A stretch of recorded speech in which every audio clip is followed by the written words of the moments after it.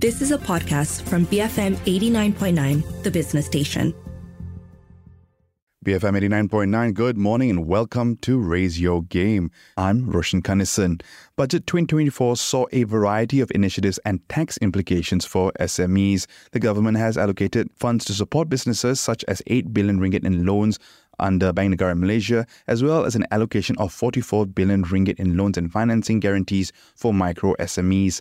On top of that, a separate 900 million ringgit in loans will be provided through Bank Negara for digitalization and automation for SME initiatives.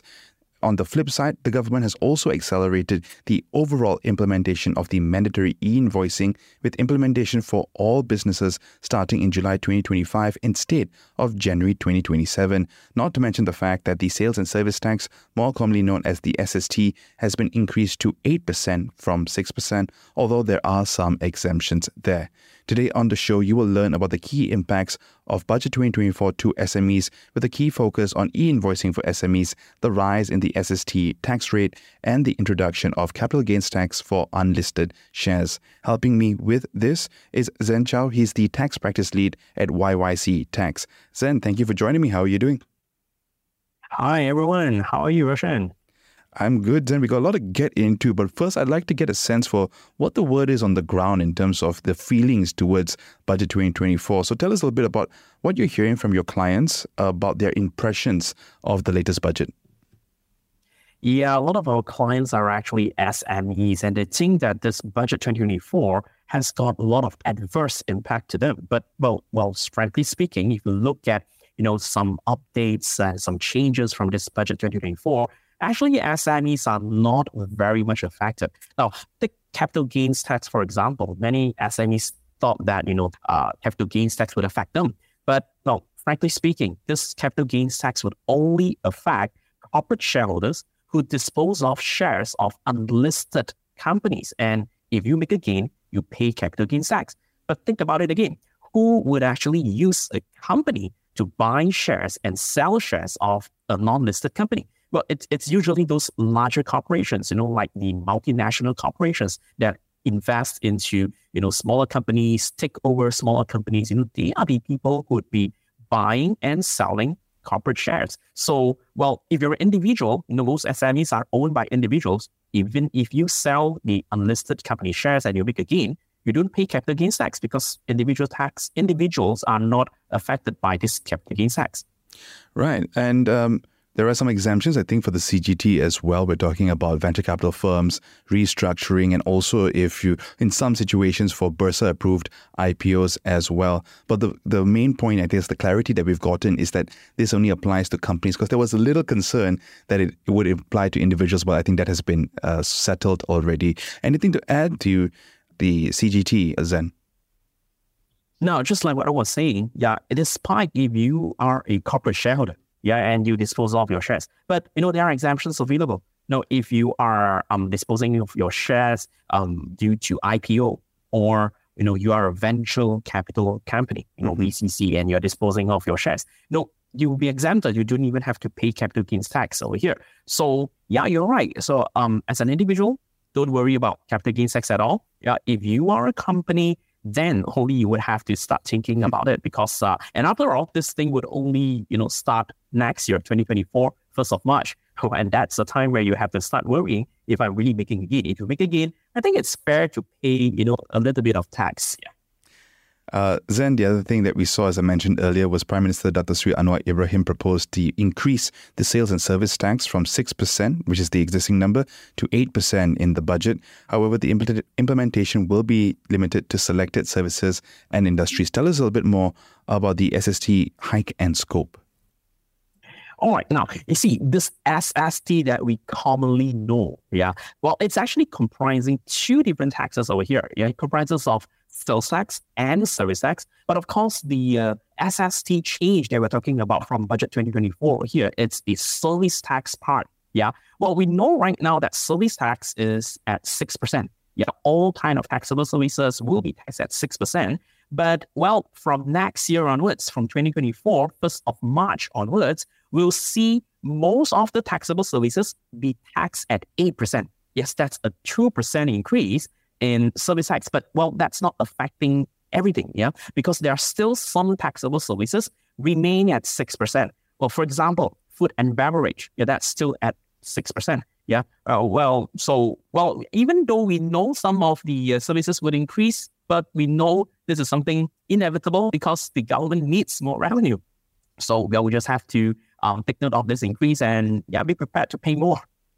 We've talked a little bit about some of the implications or the negative side of things, but in that same vein, in the budget, as I mentioned earlier, we saw a lot of funding being provided for particular things, loans, even grants as well for SMEs, for businesses, micro SMEs as well. Take us through some of the positive key initiatives in the budget that caught your eye for SMEs. Now, one main challenge that most SMEs face is lacking of funds to run the business or even to improve the business. Now, we're talking about digitalization. Everyone wants to digitalize the operation, the business. And right now, what the government is offering is this SME digitalization grant. Well, it's a matching grant. Matching grant would mean you would have to spend, then the government will give you something. So SMEs can actually apply this digitalization grant up to 5,000 ringgit because the government is allocating 5,000 ringgit for each SME. And, up to 20,000 SMEs can actually apply for this. So that means, if you were to digitalize your business, say, for example, improve your system, accounting system, your software, etc., let's say you spend 10,000 ringgit, well, then you can get a matching grant of 5,000 ringgit from the government. And when we speak about digitalization as well, I think there's 900 million ringgit in loans targeted towards SMEs in this space in terms of encouraging them towards automation and digitalization. Anything else in this space aside the grants that, SMEs should be paying attention to? Now, just now I was talking about digitalization. So one of the things that maybe a lot of companies would do is, now towards digitalization, you would have to buy equipment. You have to digitalize your business. For example, you probably would be buying office equipment, computer equipment especially, or we call ICT equipment, information and communication technology equipment. Now, in this budget 2024, businesses will be able to claim capital allowance at a faster pace for all these ICT equipment. Now, just to make things simple, currently, if you were to buy any office equipment like computers, ICT equipment, it requires 4 years for you to fully claim what you have spent on all these equipments to get all the tax benefits. You need 4 years. But from 2024 onwards, you only need 3 years. That means you get an accelerated capital allowance, for all these equipment. So that would save the cash flow of a lot of businesses, and that would definitely help all the SMEs out there. On a related digitalization note, Zen, the government is looking to accelerate the overall implementation of the mandatory e-invoicing with implementation for all income brackets starting in July 2025 instead of January 2027. That's something we will get to in just a few minutes. Folks, I've been speaking with Zen Chow. He's the tax practice lead at YYC Tax, and you've been listening to Raise Your Game here on BFM 89.9. Be firmly motivated. BFM 89.9. BFM 89.9. Welcome back to Raise Your Game. I'm Roshan Kannison, and today I've been exploring Budget 2024 and its implications and benefits for SMEs with Zen Chow, tax practice lead at YYC Tax. Zen, earlier we talked about the hike of the service tax, the digitalization grants available for SMEs, as well as the capital gains tax and its limited exposure or limited impact on SMEs at this point. E-invoicing was a big talking point out of this budget and looks to be an avenue to accelerate digitalization for a lot of smaller businesses. Overall, we're seeing the implementation slightly delayed, but overall, the implementation for all income brackets in terms of businesses has been brought forward to July 2025 instead of January 2027. Zen, give us a little bit of a primer in terms of how e-invoicing works and the potential benefits that SMEs could see if they implemented it. All right. Well, I will say this is a rather shocking news from Budget 2024 because the government is bringing forward the implementation of e-invoicing to all businesses from all level of turnover.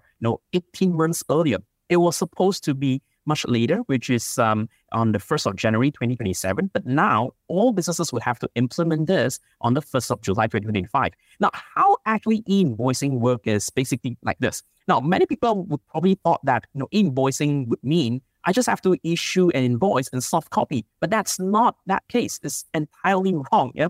What you need to do is you have to first issue invoice, not directly to the customer, but to the government, to the Inland Revenue Board. For the Inland Revenue Board to validate your invoice, make sure the format is correct, make sure everything is there. Then the Inland Revenue Board will validate the invoice, return it to you before you can share it with your customer. Well, then if your customer accepts it, this e-invoice will be kept in the IRB system. And what does that mean? It means the Inland Revenue Board will be able to capture all your sales and even your purchases. This is basically what e-invoicing is all about. This sounds like potentially very big news. I think for a lot of businesses, it's not going to be as easy to issue invoices going forward, make amendments as and when you need. So talk to us about the main challenges that SMEs might face when transitioning to e-invoicing, Zen, and how they can overcome these challenges. Now, of course, the government sees this as, bringing benefit to a lot of businesses because they say, hey, right now you can use the system to issue invoice, the e-invoice, rather than issuing invoice using your own system. But look, how many SMEs can actually adapt to this new system? Because, you would have to either choose to use the system provided by the Inland Revenue Board, or you have to spend more on softwares to cater for this e-invoicing. So the main challenge here is still, again, cost. Yeah, you have to spend more money to get this done. Even if you are using the system by the government, you need more manpower to take care of all these administrative issues. So these are definitely the main challenges to SMEs. You mentioned costs there, Zen, and this is going to be a key concern, I think, for many businesses as they look at the incoming e-invoicing. So how can they approach this transition in a cost-effective manner?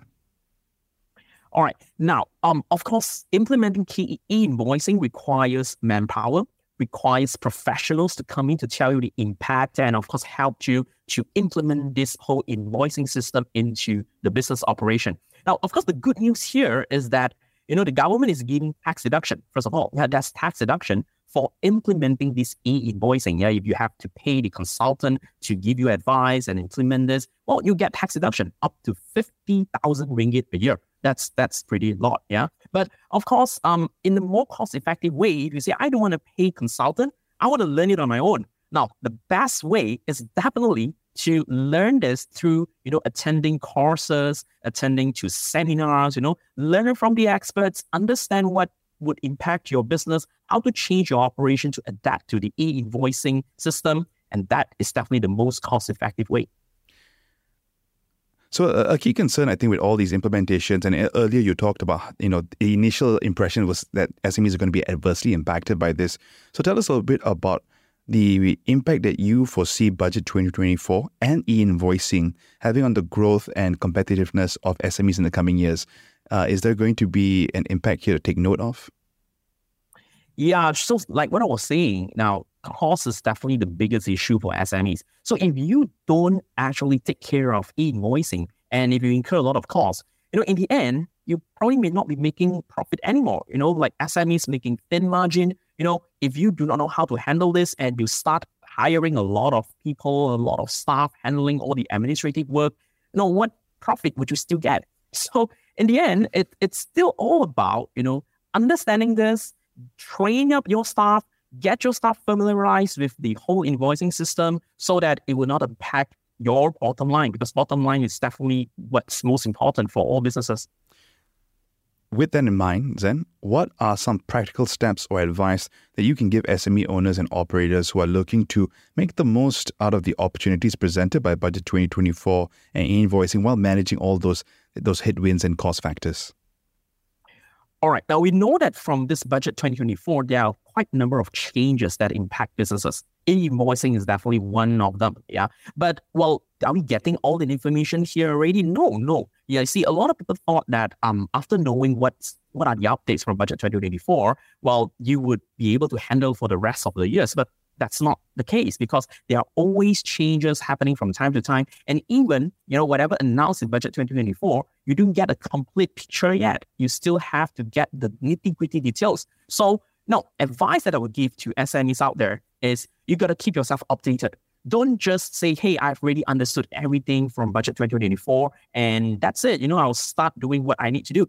No, you've got to keep yourself updated, keep yourself abreast with all the latest changes, especially all the nitty-gritty details. And then you will be able to comply and you would not be, paying unnecessary penalties for not complying. So I guess the natural next question then, Zen, is how can SMEs stay updated and informed about these potential changes and updates related to the budget implementation, the e-invoicing, so that, ultimately they can remain competitive, but also more importantly, that they can remain compliant? Yeah, so you see, compliance is the key. It's the key over here. So to be compliant, you need to know the rules. You need to know the updated rules as well. So of course, one thing that I was saying is to attend to all the webinars, seminars, keep yourself updated, or maybe subscribe to some platform that gives you constant updates. For example, like our firm, YYC, we have this platform called TaxPod that will give you all the latest updates every month. All the updates from income tax to withholding tax to SST, all sorts of tax updates. So all subscribers of TaxPod actually gets all these updates every month. We're talking about compliance, Zen. It occurs to me that I didn't ask you about the consequences of not being compliant with e-invoicing. Could you give us a quick look at how SMEs can ensure compliance with the new regulations related to e-invoicing and the consequences of non-compliance? Yeah, sure. Now, with the implementation of e-invoice, well, of course, the Income Tax Act has been changed as well to now say that if you do not comply with e-invoicing, the minimum fine will be 200 ringgit, maximum is 20,000 ringgit, and that could be per offense. Yeah, that could be per offense, or imprisonment of 6 months or both. So you could see that the penalty for not complying is going to be pretty heavy. So to save yourself some money, please comply with the rules. Lastly, Zen, we're talking a bit about how to keep yourself updated and informed. One of those ways, obviously, is to participate in events. And there are a lot of events happening, especially in this last quarter of the year. And one of these events is one of your own, actually. It's the YYC Tax Summit 2023 on November 15th, happening at the Wyndham Grand Bangsa, KL.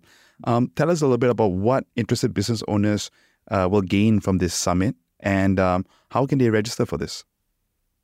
Yeah, you're right. We are going to organize this YYC Tax Summit on the 15th of November. And I will say this is an annual tax summit that our company YYC is organizing. And while in that summit, we will be talking about, of course, all the budget highlights, all the budget updates. Yeah. And not just that, we're going to talk about grants. We're going to talk about loans, available for SMEs as well. And we are inviting, authorities. We're inviting officers from different authorities to talk about all this. So this summit would definitely benefit a lot of business owners out there. And if you're interested to know more about all the latest tax changes, all the grants available, incentives available, well, this is a must-attend event. If you want to know more about this YYC Tax Summit, you can go to our official website. That's www.taxpod.my. That's TAXPOD.my. All right, Zen, on that note, thank you so much for your time. All right, thank you. Folks, I've been speaking with Zen Chow, the tax practice lead at YYC Tax, and you've been listening to Raise Your Game here on BFM 89.9. You have been listening to a podcast from BFM 89.9, the business station. For more stories of the same kind, download the BFM app.